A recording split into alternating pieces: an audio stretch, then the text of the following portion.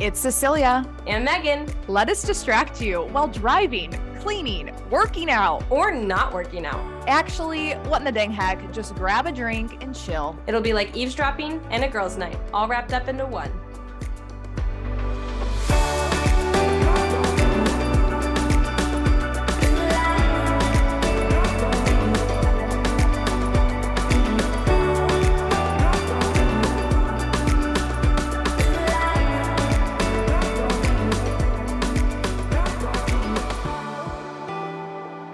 Welcome to the spiciest of spicy Mondays with Megan and Cecilia.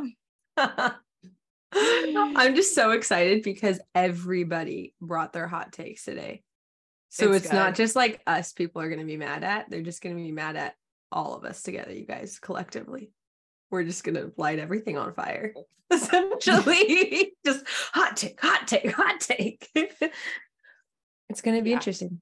It's going to be great. Well, let's just jump into it so we can get to all the hot takes. Megan, heck yes. Heck yes is Instagram thrift pages. They're I just love them. The dress I'm wearing right now is Free People, and I got it for $40 off of an Instagram thrift page. That's one of my favorite colors, puke green. My favorite. Is that puke green? Is that what you said? Yeah, that's a puke green, is it not? It's not a mustard and it's not a green. And it's not an olive. It was more of like a brown. I guess it is a green. Well, great. Me and my Free People favorite. Puke green. Are you being serious or are you? I can't tell. No, I'm being serious. I'm literally. It's really one of my favorite colors to wear. Oh, okay. I enjoy my puke green dress. I love it. Just Instagram thrift pages. They take my money, but they take less of my money than the original store would take. So. Feels like a win. Also, you can't thrift as much anymore once you have lots of littles, because you need to take the time. Like the whole fun of thrifting is just like not going in with needing something, and you just take your time and explore. Mm-hmm. You can't really do that when you. So then, how is that fun? How is that fun on Instagram then? Because I still get the deals to an extent, maybe not as good as I could by myself, but I still get the deals and I still get excited about like the brand finds for like a portion of the price. And then it's like they do all the curating for me. So I just follow the pages that I know curate good items and find good items. And then I already know that like, it's going to be a good item. It's going to be good quality and it's going to get to me pretty quickly after I purchase it. And then I get excited about the drops and I get to scroll through and see what fits me or what would be my size. So I don't know, it's kind of fun. That's my problem is like whenever I order clothes online, I typically order 2 sizes of everything because I'm between a medium. Returns. Right. So how do they do that? Oh, I don't know. I think that's probably why I enjoy it. Cause I'm like, oh, I don't even have to like, it's such a steal and it's a brand and it's like I could resell this to someone. I feel like easily. And so I don't have to worry about returning or anything. I just That's what feels like more work to me. I'm like, oh, if I don't like this, like it's going to be sitting in my closet for 3 years until I decide to sell it. You know what I mean? No. I feel like I have closet sales multiple times a year. Yeah. I need to do I'm one. Just like, yeah, my whole thing is like, I don't know. And I want that Free People set if you're getting rid of it because you went from boho. Is it blue and white? I thought it was black and white. Blue and white, yeah. Okay. You know exactly which one I'm talking about because I mentioned it last time I was at your house. It's like a beach. I mean, look, boho's great for me for like a West Coast vacation, a beach trip. You know, I don't know. My style, I don't have a specific style. I just buy what I like. And the same thing goes to people like, what's your style for like, you know, decorating your home? I'm like, me. Whatever I like. I wish I had We've one. talked about this before though. Like when we were walking around that antique store, we were talking about like if we could like come up with a name for our individual styles. Yours was like modern Victorian. Yeah, it was like refined grandma essentially. Yeah. Because like when I go to Cece's house, I'm like, my grandma might have had that in her house, but it didn't look as good. Like it didn't look as intentional. It looked a little cluttered and maybe dusty, you know? Like so that's a great transition to my heck yes is just like decorating on a budget is so fun for me. You know, I only have a few new things in my home. One is a mirror, curtains, rugs, and my master bed. Everything else is thrifted. Oh, and one chair in my outdoor furniture. That's it. Everything else was thrifted, Facebook Marketplace, or antique shops or thrift shops. And it is so fun because people come to my house and there is a story behind every single piece. It's not just, oh, I went to Target and bought this from the Magnolia. Wayfair. Yeah, exactly. You know? It's also just so much more satisfying. It's like, I took the time, I was patient, I found this item on my own, yes, and wanted it for my home. It wasn't just like, oh, I'll buy this, like the other 100 people today are buying it. Yes, like you work hard for it. You know, I've been looking for this brown wooden corner shelf that maybe goes up 5 feet. And I've seen multiple, it's like a very common antique piece, but they've all been like $300. And this weekend I found one for $35. You found one?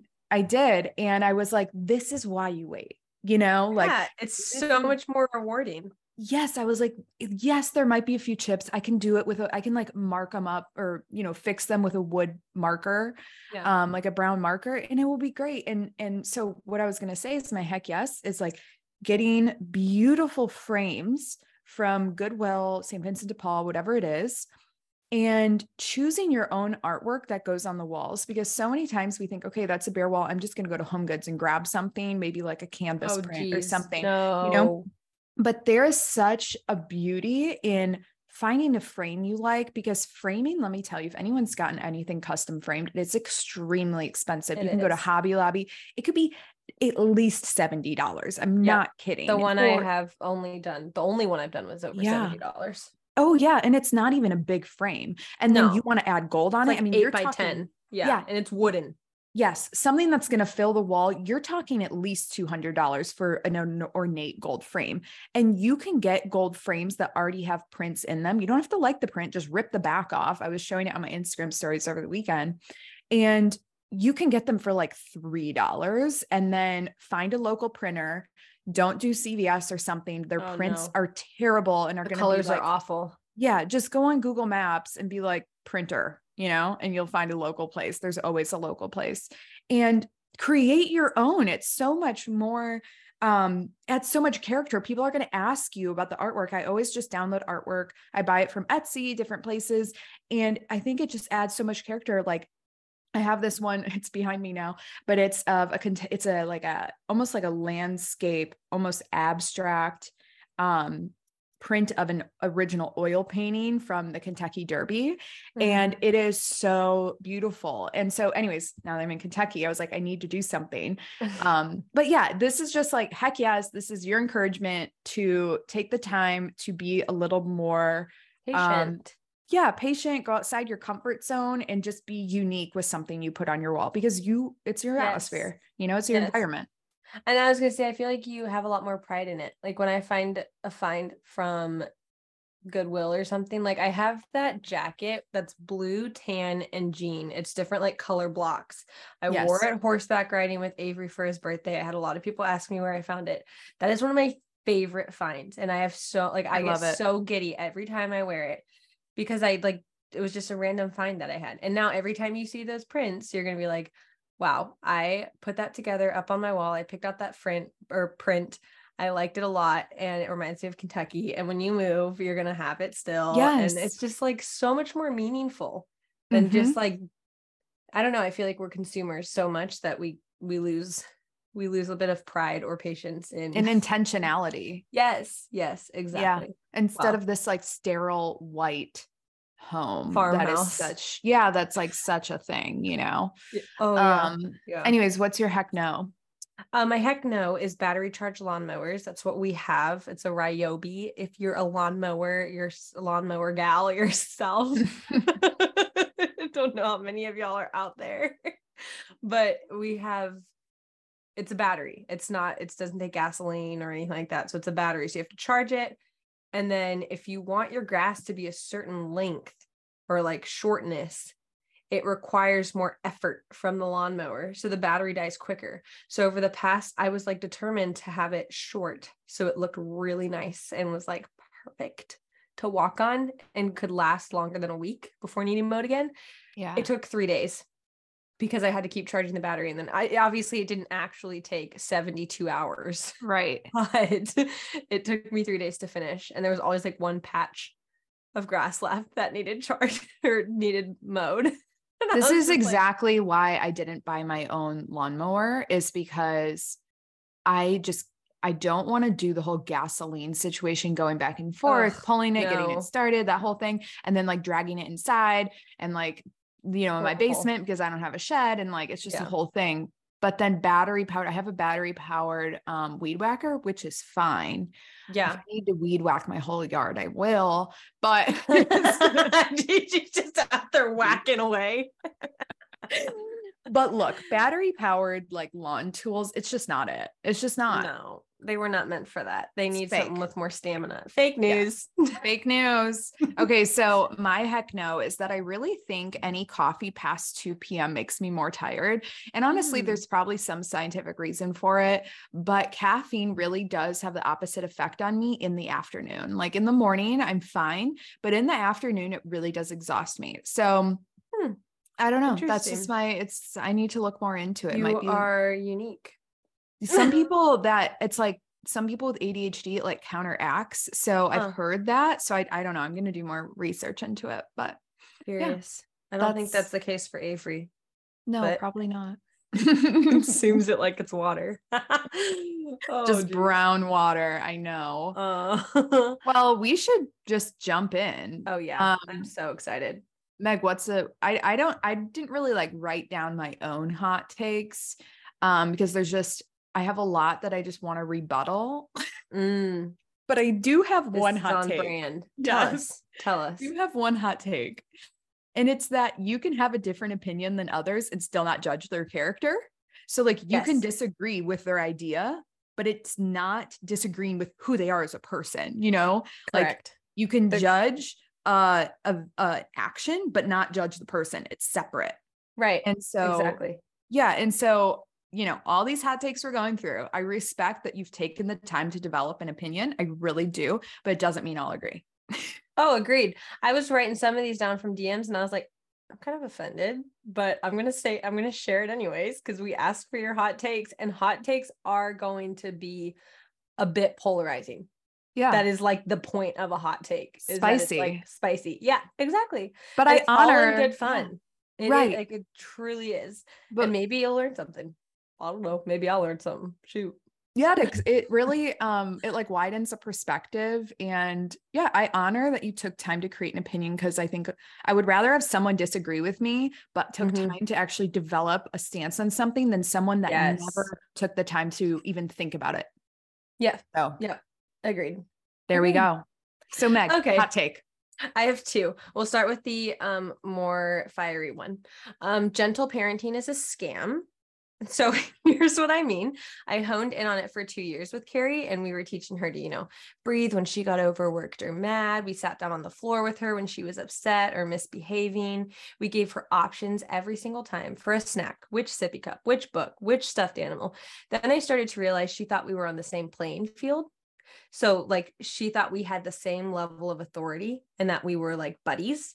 And that's what I mean by the fact that it's a scam, because there's no hierarchy. There's no one who's like responsible. There's no authority figure. And that's why biblical parental authority and discipline is like so necessary, because otherwise you're just going to raise children that have no concept of respecting an authority figure and understanding their place as children. They don't get everything we get. There's a natural and necessary hierarchy. And so teaching children to breathe and extending understanding and grace is one thing that I can totally get behind. And I think it's like a life skill that we do need to like share with them. But claiming that gentle parenting is the best and only way, otherwise you're traumatizing your kid, it's a farce. Like, yeah, well, it's like teaching a child how to have emotional regulation is one thing, but letting them do whatever they want because it's them getting it out is a whole separate thing. Yes. Yes, exactly. There needs to be some form. I've just found so often on gentle parenting pages and posts and stuff that there is no boundary. There's no hard line. It's just all like, well, whatever works best or however. It's like, relative. yes. And it's just so it to me, kids need and they're seeking, because I see it with Carrie. I'm not just like coming up with this. They're seeking and they need like very clear cut rules right up front. They need to know where the boundary is. They need to know that they're safe because of those boundaries. Like they just can't run wild because we're just so overly available, so overly empathetic that we forsake things like discipline or demanding respect. Well, they run the household then, not you. Yeah. Well, because we're friends. It's like, whatever. Yeah. When I misbehave, my mom sits down on the floor and like calms me down. How the heck does that make any sense? And then I'm convinced too that most of the like massive gentle parenting stuff happens when you only have like 2 kids max, because there's no possible way that you're sitting down with every single kid every single time they don't get what they want and they're throwing a fit. Also, there's no way you are still running that household. Right. You have to have rules. Yeah. So rules and boundaries. Anyways, I love it. That's my hot take. The other hot take is that if you don't own a Stanley Cup, you're 100% dehydrated, and I guarantee your pee is too yellow. So that is my thought. Okay, like Yetis came before Stanleys, so I get it. But I will say, now that I have a Stanley, there is something so convenient about having a handle, because I'm more likely to bring it in the car. Because whenever I was like holding my Yeti, it was really like, it's just thick, and there's no place to hold. And it's just like the amount of times I've dropped my Yeti or spilled it all over my laptop while like trying to move stuff into another room is unquantifiable. So that's what I've been telling people for the past 2 years. There's a handle, there's a straw, and it fits in the cup holder. What else do you want? Yeah. I've never been more hydrated. I will say, no, I'm like, I did not get the 40 ounce. I got the 30 ounce because Megan, when she was at my house, she would just like clink it on the table and put it right in front of her. And I couldn't even see her face across the table. I would walk over and move it to the side, and then she'd take a drink and put it right down back in the middle. It's like, I didn't even notice you did that. I know, but it was just like, it was so annoying to me because it was almost just like this center, like at weddings when it's the like centerpieces are too tall and you can't even interact anymore. You just like see an eyebrow, Yeah. That is the 40 ounce Stanley. I'm sorry. It has to go. It's too much. It's overkill. It's too much. Okay. That's your hot take. It's equivalent to that guy in high school that carries around the gallon of water. Okay. Yeah. It's equivalent. I didn't like that guy. No. No one liked that guy. Yeah. Right. I'm sorry. My neighbor has a loud motorcycle and you probably heard that. Oh, I didn't actually. Okay. I love that he only rides his motorcycle when all kids in the neighborhood go to sleep. It's really great. True. That's true. He does. It's my hot take. Yeah. Motorcycles should have a curfew. They should. Some of the hot takes from girls in our DMs. One is breastfeeding shouldn't be done in public, but especially mass. Men can't help but be distracted by it. I kindly disagree, because it is feeding your child. So if you have to tiptoe around people to feed your child for the first, year of its life, that feels extremely stressful, especially because for babies, it's like, not only is it feeding, but it's also soothing. And so if you're having to navigate every single thing with them by like removing yourself from the building and the vicinity of people around you, you can get one. I mean, for me, pick one. It's like either you have a crying baby throughout an hour mass, or you are or the mom's allowed to nurse, or whatever it is. So, someone else said babies and animals are not siblings. Your dog is not big brother to your baby. Thank you. Agreed. Yeah. I'm like, sorry, your dog's not going to heaven. It doesn't have the same soul as a human. It's true. That's Catholic Church teaching. So you guys can get mad at that if you want. It's a red flag when a guy doesn't like sports, doesn't watch them, follow them, play them, or anything. That's just their hot take. They, like, her and her girlfriends get fired up about it. Which I guess I actually think I would agree with. I think it would be weird to me if a guy didn't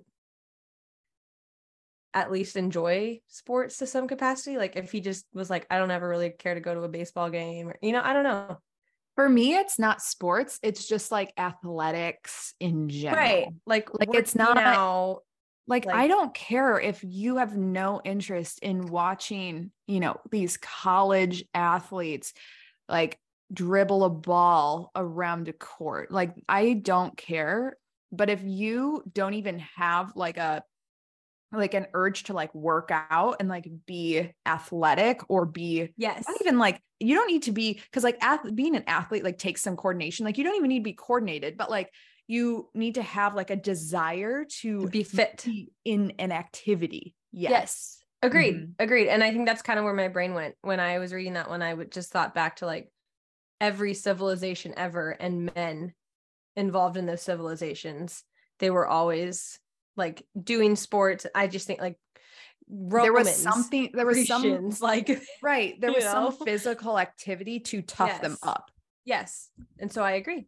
Hot take. It's a red flag when a guy is not involved in any of that. Someone else said, hot take, claw clips aren't actually cute. They're just trendy. For most girls, it looks like a giant piece of plastic on their head. I put this in our doc as I was wearing a claw clip and felt pretty cute in it. So, but I do think they're being like, it's like overkill. Like, I think it's a trend that's kind of been taken too far. Like, girls don't do their hair anymore. They just throw everything's thrown up and slicked back in a claw clip. And it's like, there's a time and a place. I agree. I think it's a lazy way to do your hair, which is why when I'm being lazy, I use a claw clip. Correct. Or a scrunchie. You know what I mean? Like that's like a literally scrunchy, messy bun. Yep. Yeah. Like when I don't want to do my hair, that's it. But if that didn't exist, I would probably wash my hair more. I probably still want to wash my hair more, but I would be way more intentional with how I styled it for sure. Yeah, absolutely. I like don't use heat on my hair anymore unless I'm like going out. I really don't. Yeah. It's just me and I can just keep it straight or put it in a ponytail. I don't know. I let it air dry. The founding fathers hairstyle. Yes. Avery's favorite. His favorite. The low pony. That's his hot take. The founding fathers hairstyle should be abolished. Okay, well, Megan does put the part right down the middle and then puts a low pony and it like covers just a little tip of her ear. And I look like Abraham Lincoln's son going off to war. I don't even know if he had a son. Oh, anyways, one more hot take from the DMs. If you're single and constantly trying to set up your single guy friend, you should probably give dating him a shot. If you trust him to take your friends out, you must think highly of him. Sometimes it works out and you get engaged, speaking from experience. I've never actually heard that take before, but I like it. I would say that's valid. Yeah. I agree. Otherwise, why are you pawning him off to your friends? I was gonna say because you're already married, but then well, yes, but if you're single in this situation and pawning him off, it's like you see something that doesn't check out for you. Yeah, I'm like, tell me what your red flag is first. Yeah. Tell me why you don't want him, and then we can talk. Right. It's the same thing with like thrifting clothes. You should be like, okay, so like, why don't you want it anymore? Yes. I've actually had that thought before. Like, is there something wrong with it? Do you want to tell me about it? It's so funny. Okay, so we're going to move on to voicemails. And I really did like, it's just going to be good. It's going to be spicy. It's going to be good. But Meg, you want to tell us about the little Catholic? Always. Ever. Miraculous metal bracelet I've had on my wrist for over a month now. I love it. It's got like, what is this called? Cuban links. It's like a chain link. Sort of. It's really, oh my gosh, that's beautiful. It's kind of like a Marian consecration bracelet. It is. It's a miraculous metal one, but it's really pretty. It's 18 karat gold filled. which means it's not plated. It's not going to rust and turn green right away. It's not going to make your wrist turn green. But it still has a price tag that's reasonable, and it's not just like gold carat. So we love to see the in between, the virtuous mean, if you will, of jewelry. And you can use code HECK20 for 20% off. Very, very generous discount. That gets you 20% off this miraculous metal bracelet that's already only $50 something. So yeah, highlight of my life is looking down and seeing this on my wrist. Sometimes I'll stack it with a couple gold bracelets from the Little Catholic, and it's like the little touches that elevate an outfit. I was just talking to a girlfriend about how easy it is. Yes, with jewelry. To throw jewelry on. And then all of a sudden it's like, oh, you actually look like you took time this morning. It's like, yeah. I know. I usually don't not have earrings on. It's just part of the routine. Same. I feel like the best place to get, or I was going to say, so not the best place to get, but I have really been looking into getting just a really delicate gold kind of like rectangle watch. And I just want to start wearing I haven't worn anything on my wrist in a really long time. And so I want to get a bracelet that I really love, something like you have, and just like a very dainty watch, and just have those two as like my go-to wrist jewelry. Cause I just don't currently have wrist jewelry. Okay. So here we are. There's a birthday coming up. My husband's a big watch man. So is he? I need to have Avery message him, because Avery wants to get a watch that he can dress up and dress down. If only he could message. Also... I'm sure he would love to do that. Yeah, we'll wait till Christmas. We're gonna circle back to this conversation at Christmas. Oh yeah, Patrick would love to help buy a watch with someone else's money. That's probably his favorite thing ever. Aside from chess, for sure. Oh, it's so good. Excuse me. Okay, so I'm trying to figure out which one to start with. They're all so good. Yes. I've never heard any of these, so I'm very excited. Okay, let's start with this one. Okay. Anyways, we're just gonna dive in. You don't need commentary from me because there'll be enough on the back end. Okay. Hi, here for a hot take. I'm going to keep this one anonymous, but I think that it is unethical and potentially immoral to be a landlord.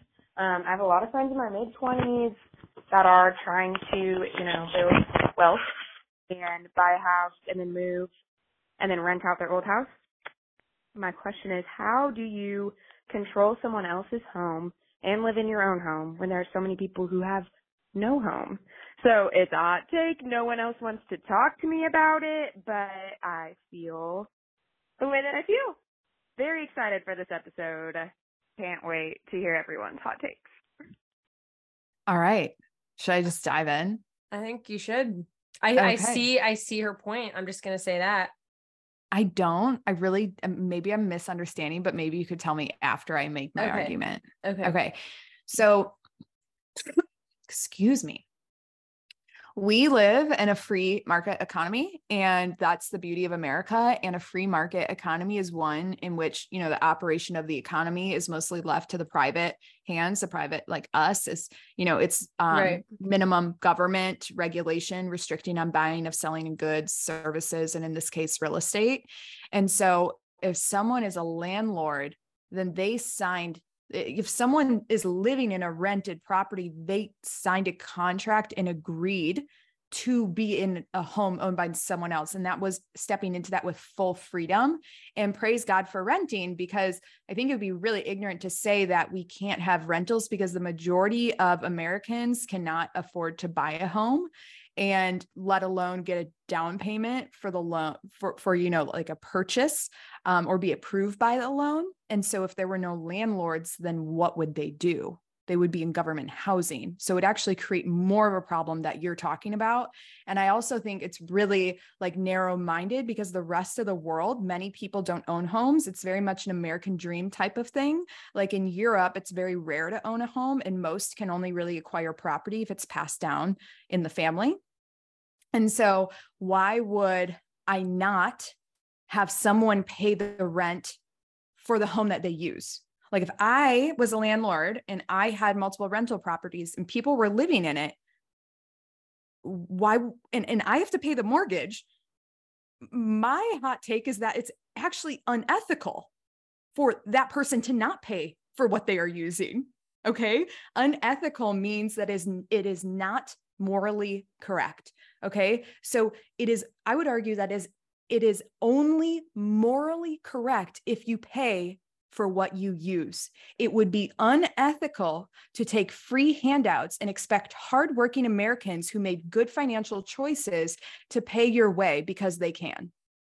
I would really, really, really, Anonymous, like to challenge you that just because someone chooses a different route to invest instead of, stock market investing, they go to the real estate investing route. It doesn't mean it's unethical. It just means it's different than what you have chosen. Yeah. Okay. Well, so I didn't think about her call from that standpoint, particularly.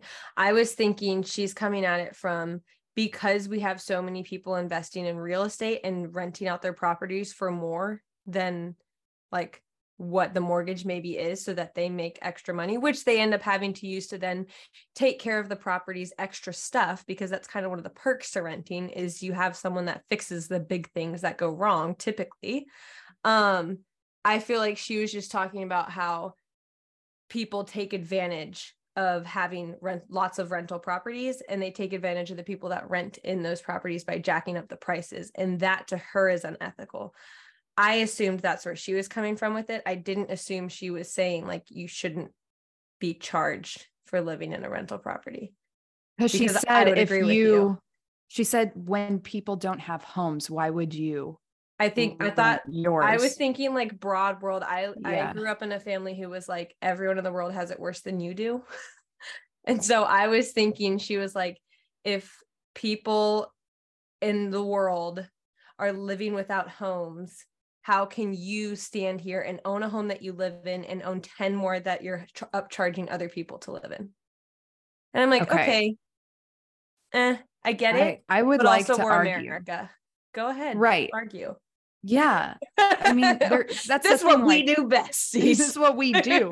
There's a real estate market because there's not like a lack of homes, right? Because things go for sale, that proves the argument wrong that there's a lack of homes, right? And if we chose to not have any rentals to kill the rental economy, there would be a massive domino funnel that would actually kill the economy, and we would have a 2008 real estate collapse.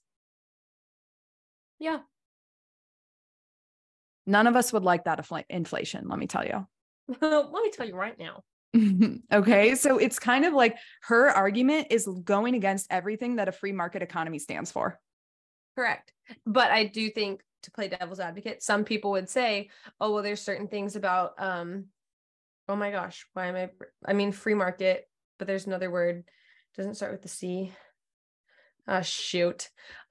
There's certain people that would argue the way America runs is not like a Christian, like, wait, oh my gosh, I need to think of the word. It starts with a socialism. Like people will push for socialism because we're not socialist. What is the other word? We're not socialist. I mean, I really think the Christian way is to pay for what you use. Agreed. Socialism and communism have been condemned by the church, I'm pretty sure.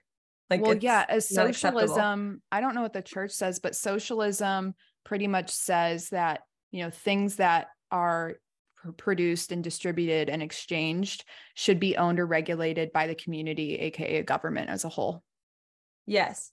Which is what she's talking about. It should be regulated, which is to me ridiculous. If you want to live in a socialist country, there's plenty of them. Oh, totally. And they never really work. Capitalism is what I was talking about. Okay. Some people will argue, especially faithful Christians will argue that there are unethical things about capitalism. And maybe there are, because it's a man-made system, this isn't how it was supposed to be. We live in a fallen world. There's going to be holes in each system, but I do think it supports Christian faith the best in the most moral ways possible that a government could possibly run. Mm-hmm. Yeah. I just, I agree with everything you said. I definitely didn't. I think it was just where I came from. An empty argument, like a straw man's it's an emotional argument. That's what it is.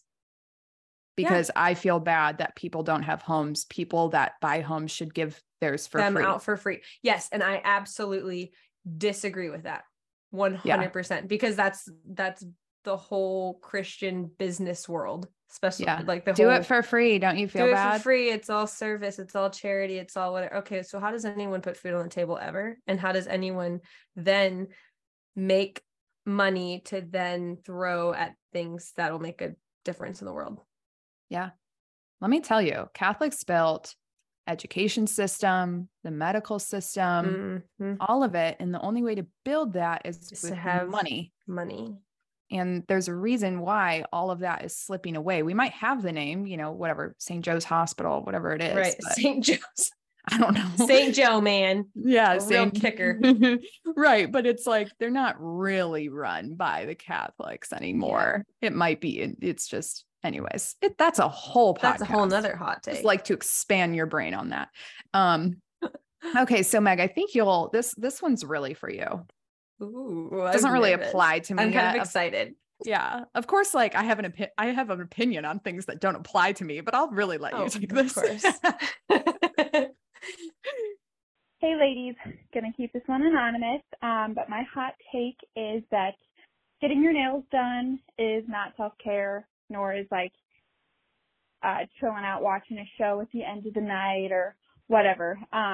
Self-care is something that actually like physically cares for your body or like actually cares for your soul. Obviously getting your nails done, totally fine, super fun, love it.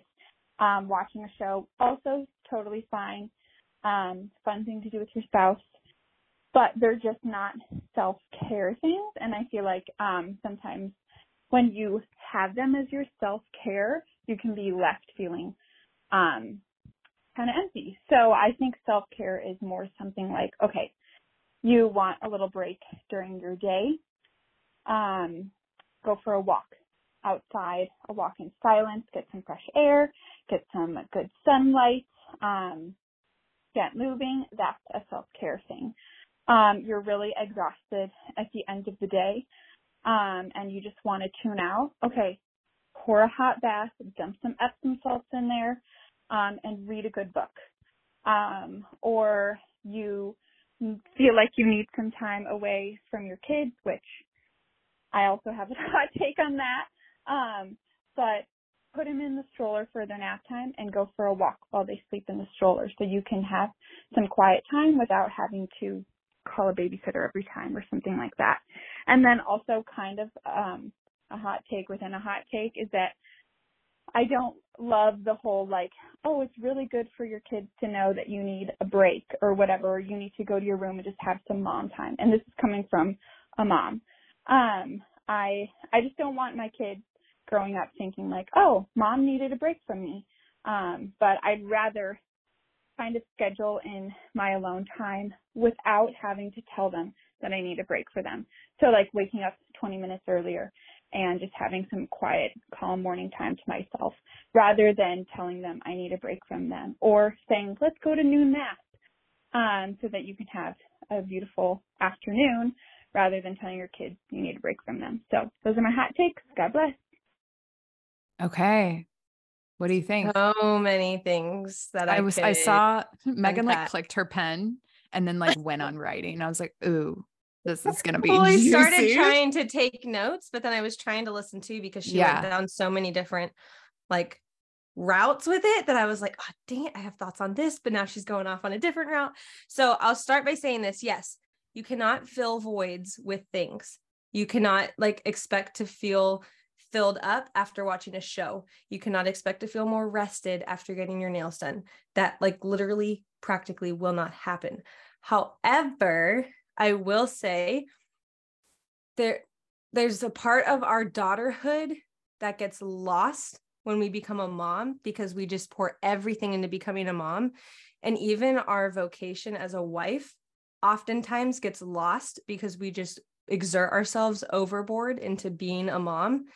And we do it well-meaning, but it's all backwards, because the first thing we were before any of this is a daughter.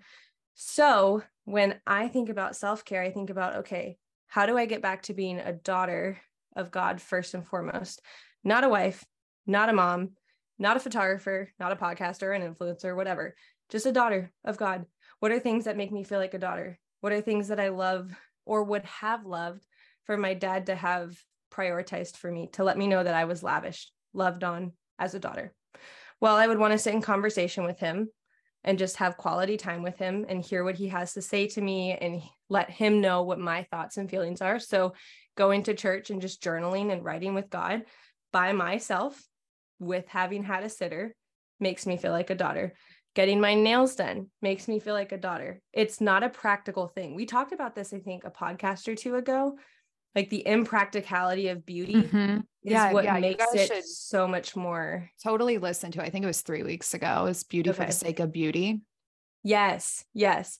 The impracticality of beauty is what makes it that much more meaningful almost, or it gives it that much more weight. The fact that this is not a practical thing.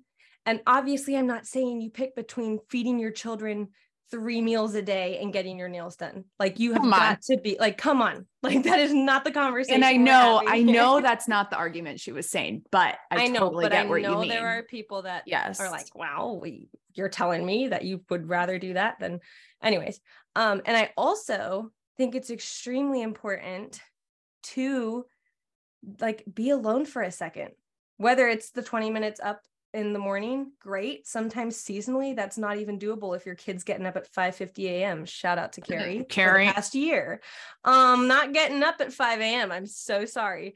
But I do, like, we are mind, body, and soul. We have to take care of all of those things. The things that she mentioned as self-care for herself, I totally agree. We do those as well, and they fill me up.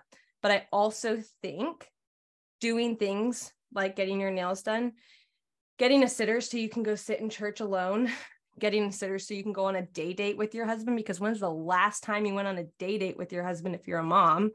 All those kinds of things are also self-care. And I think they're also things that fill over into the family. Like Carrie recognizes when mom and dad are in tune, and when we go out on a date and then we come back and she asks us about it. And there's a whole, like, there was a quote I saw yesterday: the best gift a dad can give his children is to love their mother well.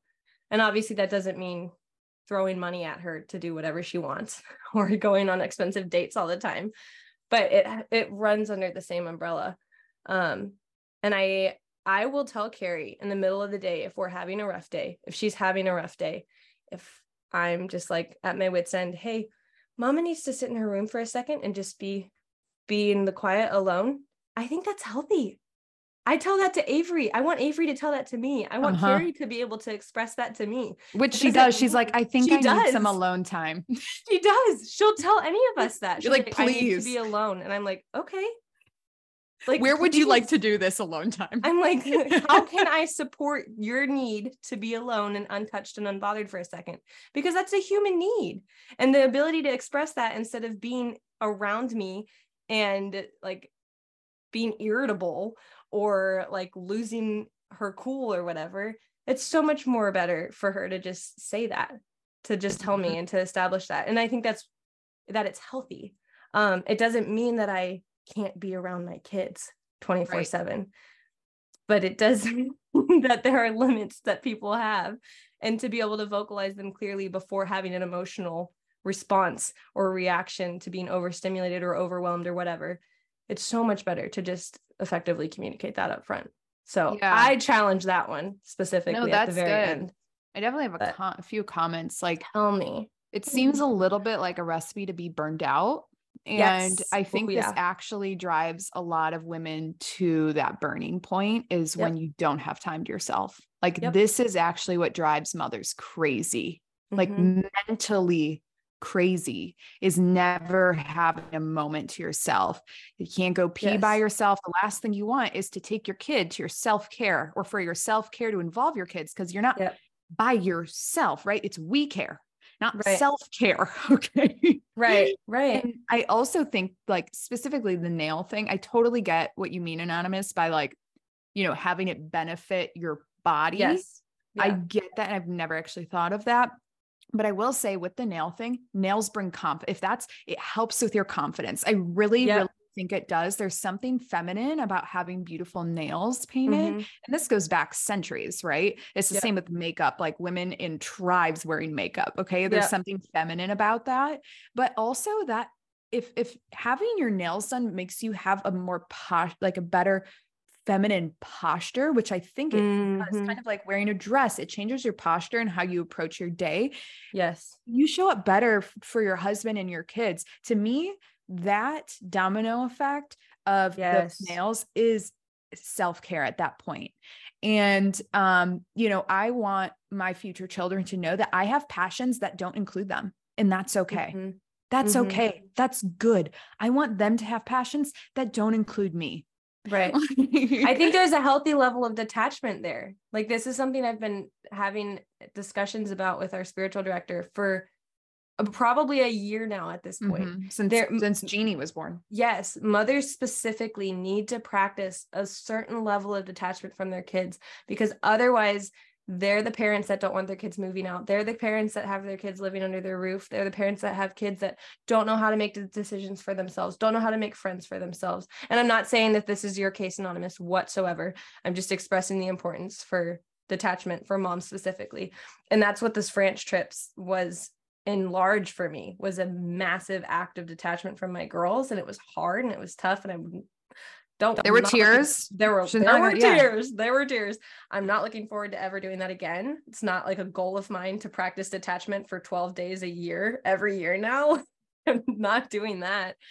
But when I came back, there was a lot that happened that was good because I detached myself for a bit. That happened for Avery. That happened for Carrie. That happened for my mother-in-law. There was a lot in the family that was like flourished, and there was more good than bad.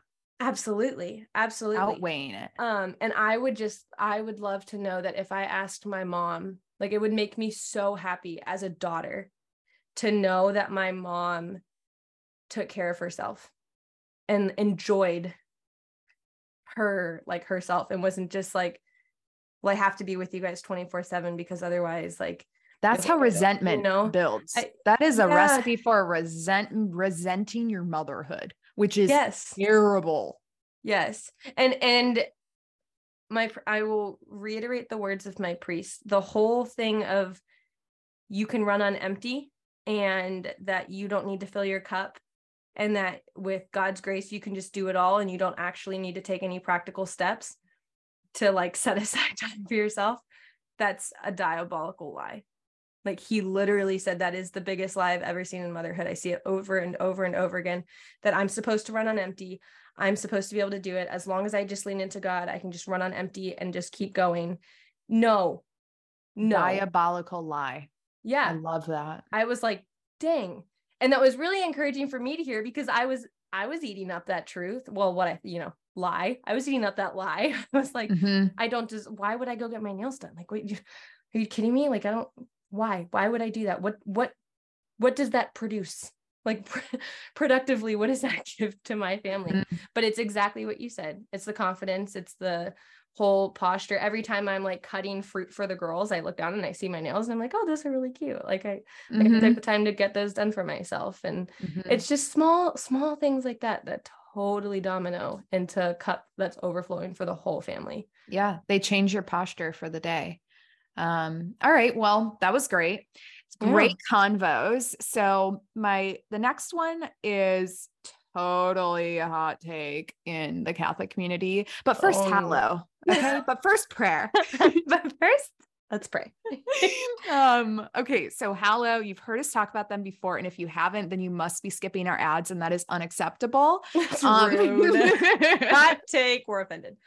Okay. So hallow is the biggest Christian prayer app. It is incredible. It's not like a Christian app where you think we're like the technology is like 10 years behind, like most Christian production things. This is legit high performing, extremely well laid out, extremely high tech, just incredible. app. And I can say that because I used to work in the app development world, and this is an incredible application. So just the quality there, but they have something they do. It's called a 7-day series of saints, where they highlight a saint that's not as well known or not as popular. And they have a new saint every week. And so it's like a 7-day challenge. And pretty much there's a new audio kind of like mini series podcast that comes out every week. And the app gives you notification when the new one's out. And the episodes are like eight minutes long. I mean, so digestible. But this week's is Saint Ignatius of Loyola. And it shows like how many people are praying it. Like over 70,000 people are praying this one this week. That's so cool. It's wild. It is incredible. I'm like, dang, if we could have 70,000 people on this podcast. Too bad for not Saint Ignatius of Loyola. Dang it. I know. So guys, check it out. You can get 3 months free at hallow.com/whatinthedangheck. And as always, you can find everything in the show notes.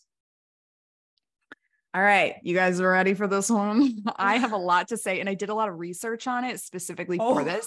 So that no, yeah, because I wanted to not have my rebuttal to the hot take to be opinion based. Okay, I respect that. Yeah, I wanted to be very neutral. So okay, here we go. I'm curious. This is Allie, my sister and I.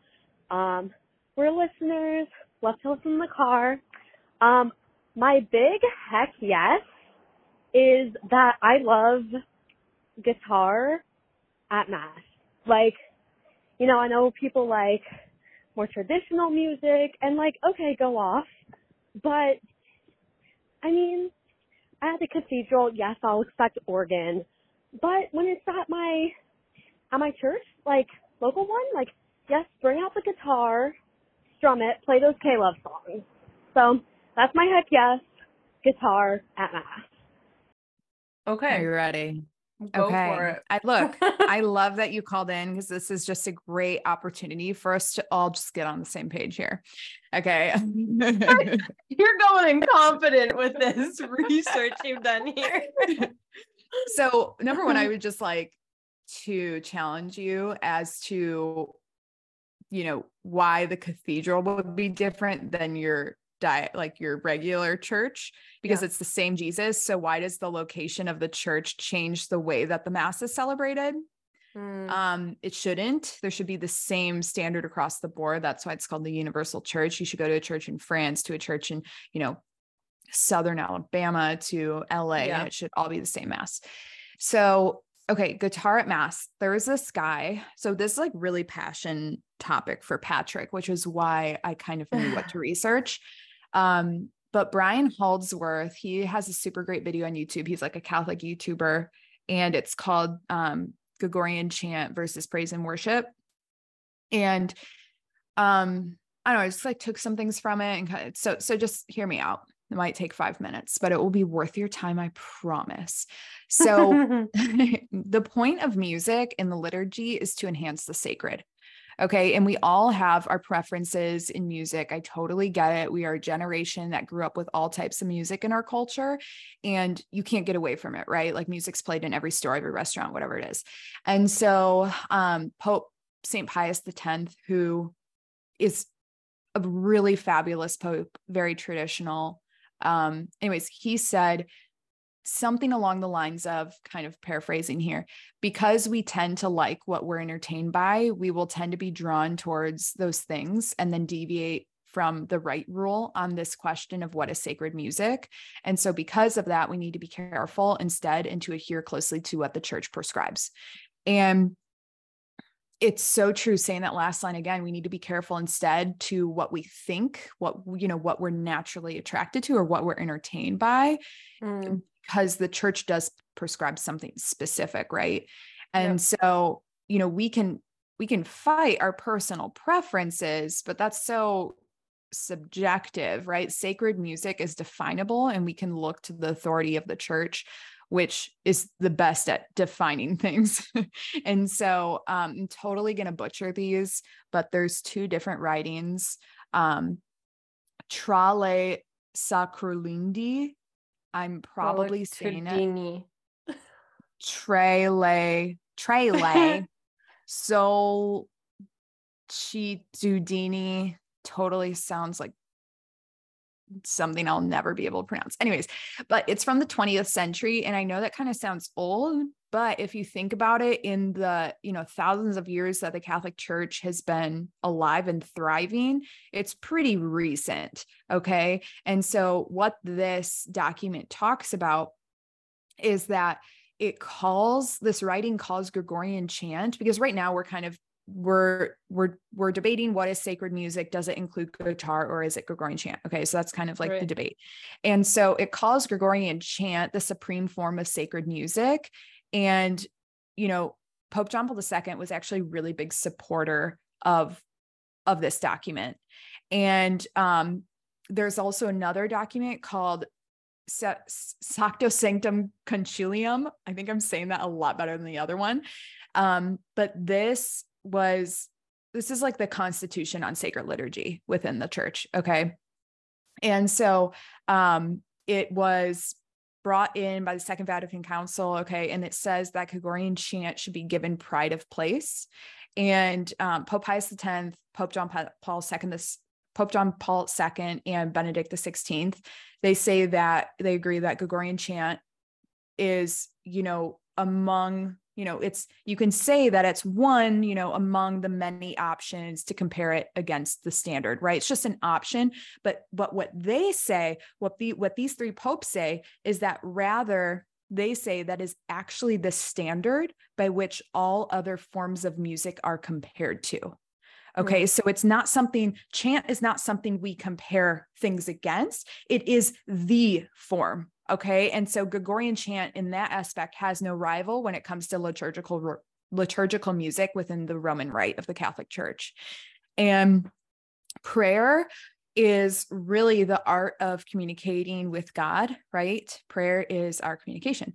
And so we use music to enhance our prayer and to make it more beautiful. Music isn't supposed to be a song break in between our prayers, which is what guitar brings. Chant is actually singing our prayers. Okay. So that's the entire point of music, is to sing the prayer, right? The most sacred and profound prayers within the Catholic Church aren't actually written to a beat.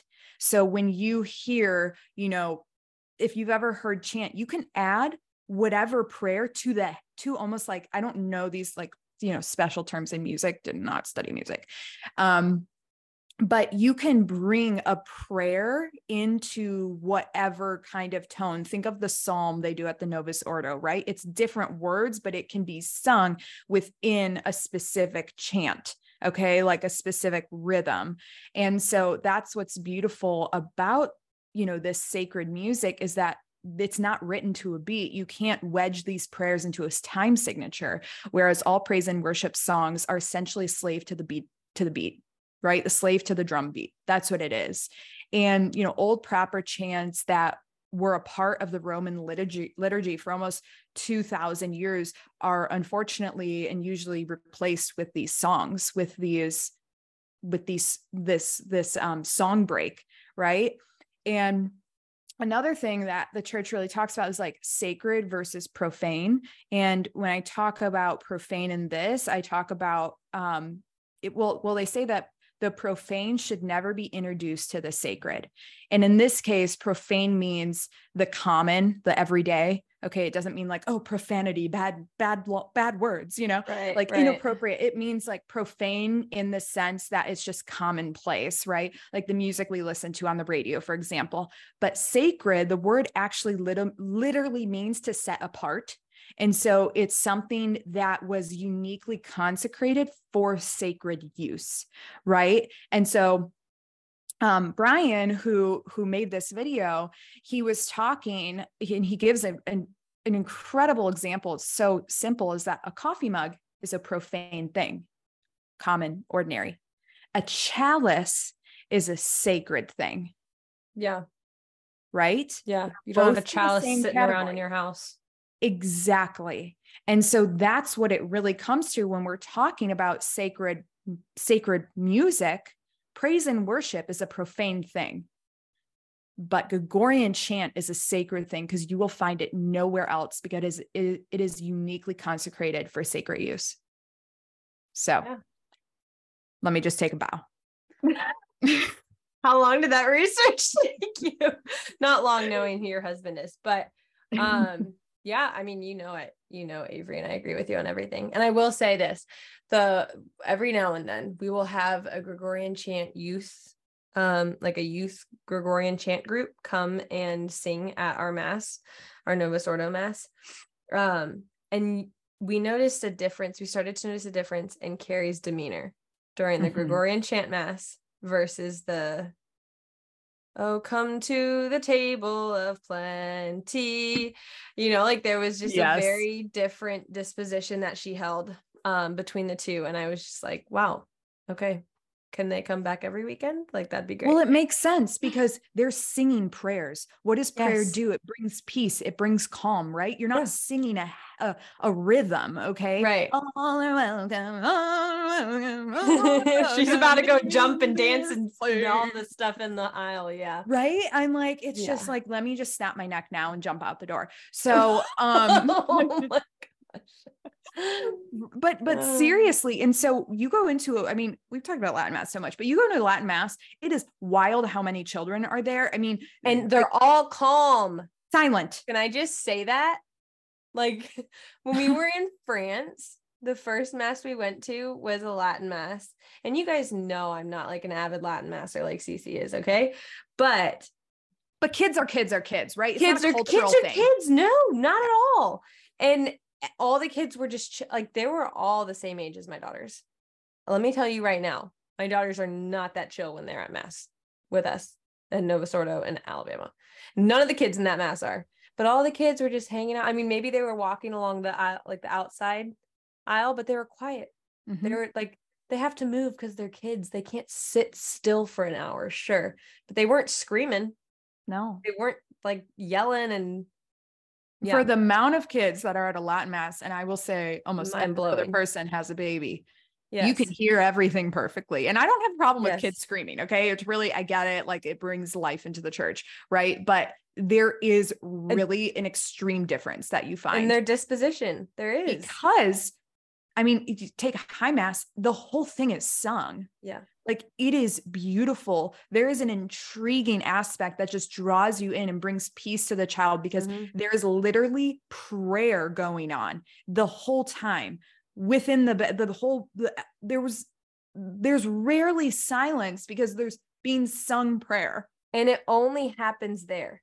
They only hear it there. So this isn't it's not just like extra noise that they get to talk over and yell about and scream about. Like it's unique to that Sunday every single time. And that's it. They don't hear that noise anywhere else. So I think that has something to do with it. Yeah. You don't turn on K-Love and hear that. Let me tell you. Heck no. But I also will say, caller, I used to be where you were. My dad loved an organ and I would always go, ugh, organs, hate them. And now I'm here. So I used to be there too. I used to be like, oh yeah, I want this like ukulele wedding. I wanted a beach wedding. And my dad was like, you can't get married on the beach. And I was like, I used to say that too. I'm like, I want a beach wedding. So, I mean, look, we all have said things. I'm not saying that you're going to go ahead and change your mind, but I think there's feel free to change your mind if I did. We're saying that we have both over time changed our minds on things. And you're welcome to join the party if you'd like. Yes. Okay. Let's do one more. This is good. Is good. Okay. Hey, Cece and Megan, it's Tess. I was just calling in with my hot take. And so essentially my hot take, I think, is that I actually think body positivity is an overall good thing. I know a lot of people are talking right now that body positivity glorifies obesity and it can glorify just, a bunch of stuff where you're not taking care of your body. But I actually think that's a very small percentage of body positivity.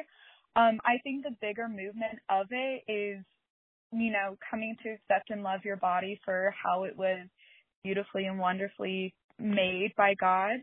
and essentially just accepting that your body is different from others, but that's okay. He intentionally designed it to be, while still also realizing that it is your job and earthly duty to take care and maintain your body. So not to mistreat it, treat it as a temple.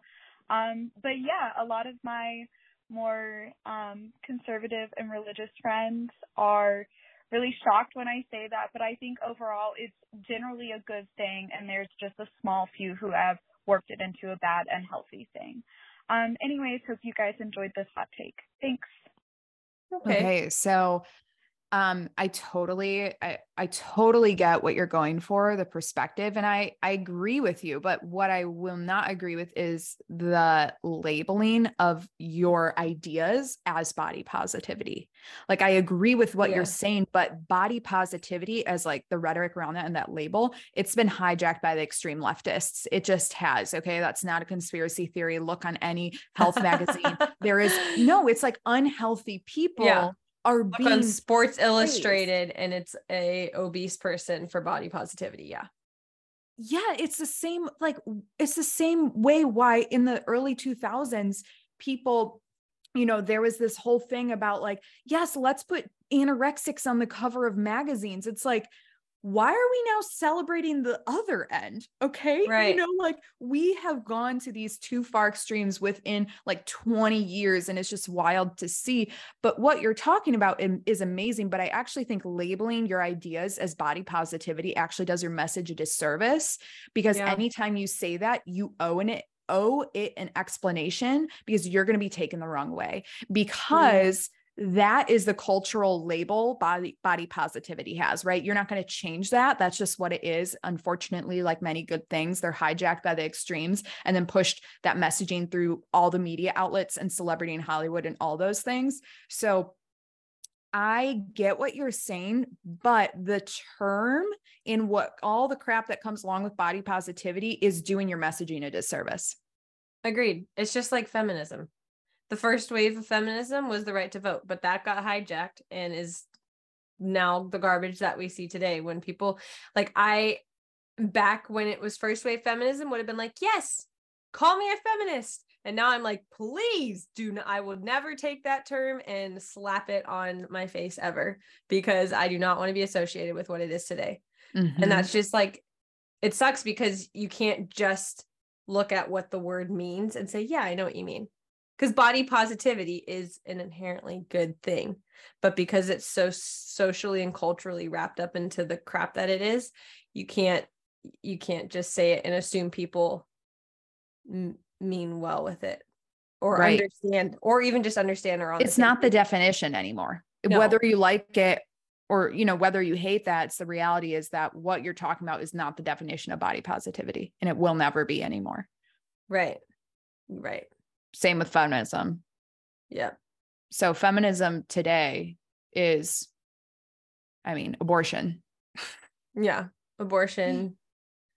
Kids somehow are the worst. Somehow like gay rights wrapped into that. I don't know how that happened, gonna say there's like so much random like birthing persons. I'm like, absolutely not. Yeah. Let me end with this. Oh no. It is a red flag if your man says he's a feminist.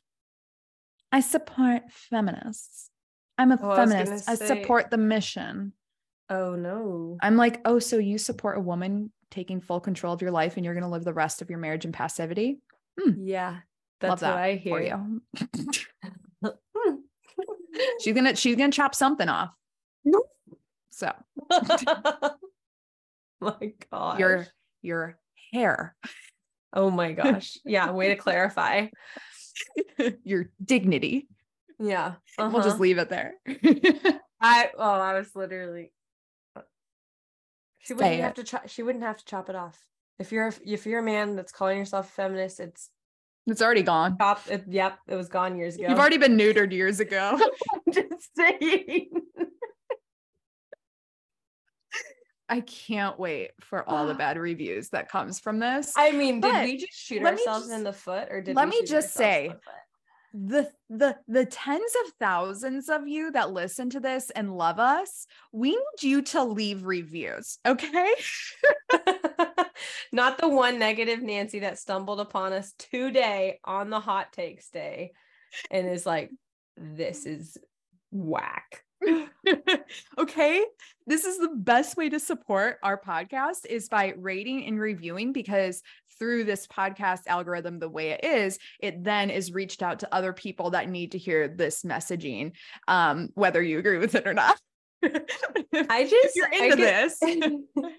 just get so mad that people don't even find The Office funny anymore because everything's just too offensive.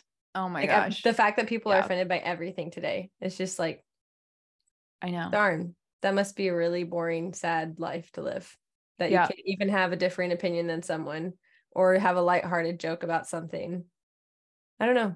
And then they attack your character because people don't see a difference between who you are as a human with a soul versus an opinion that you carry. Yes, very Which different. Could be likely to change.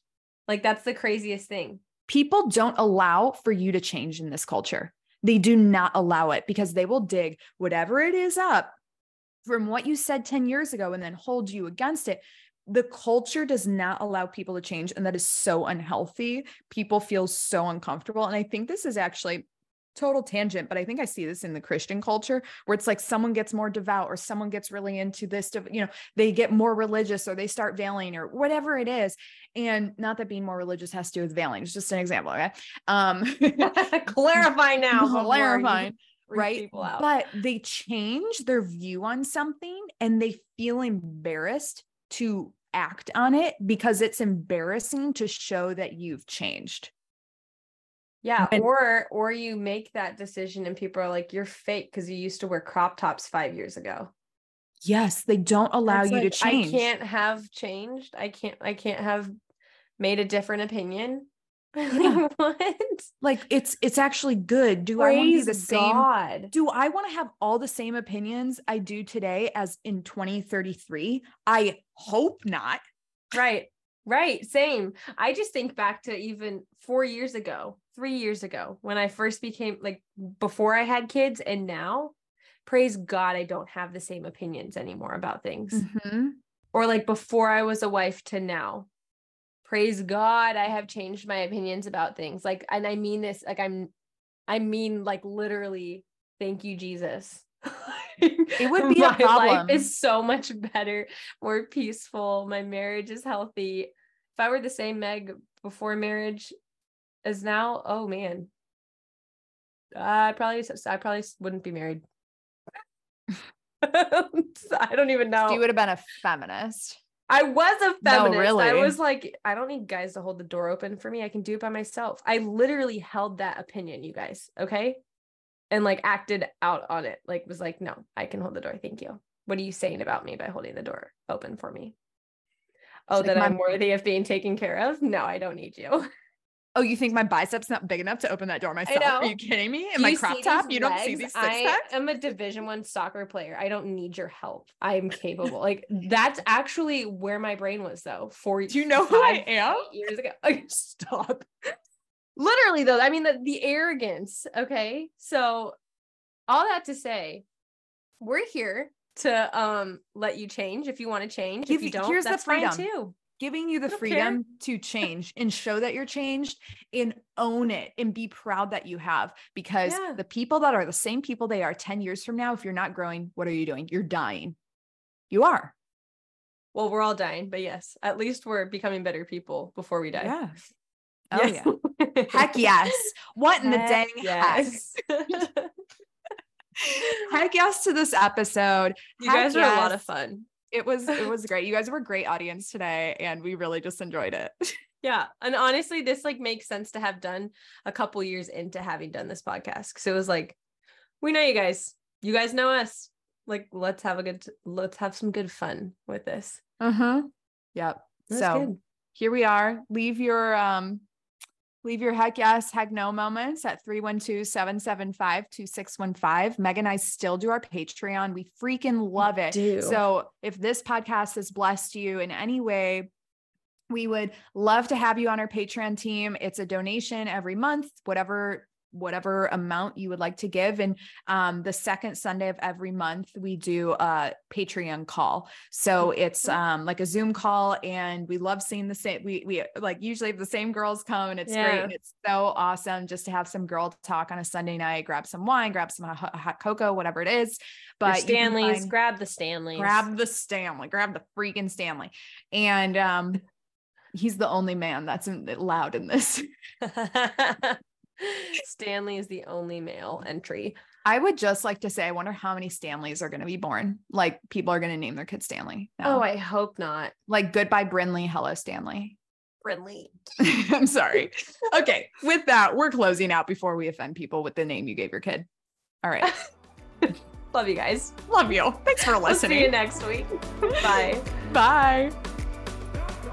Thanks a ton for listening to the What in the Dang Heck podcast. We'd love to hear your What in the Dang Heck moments. So call our hotline at 312-775-2615. And don't forget to subscribe, leave a rate and review, share with your best friend, and might as well follow us on Instagram while you're at it.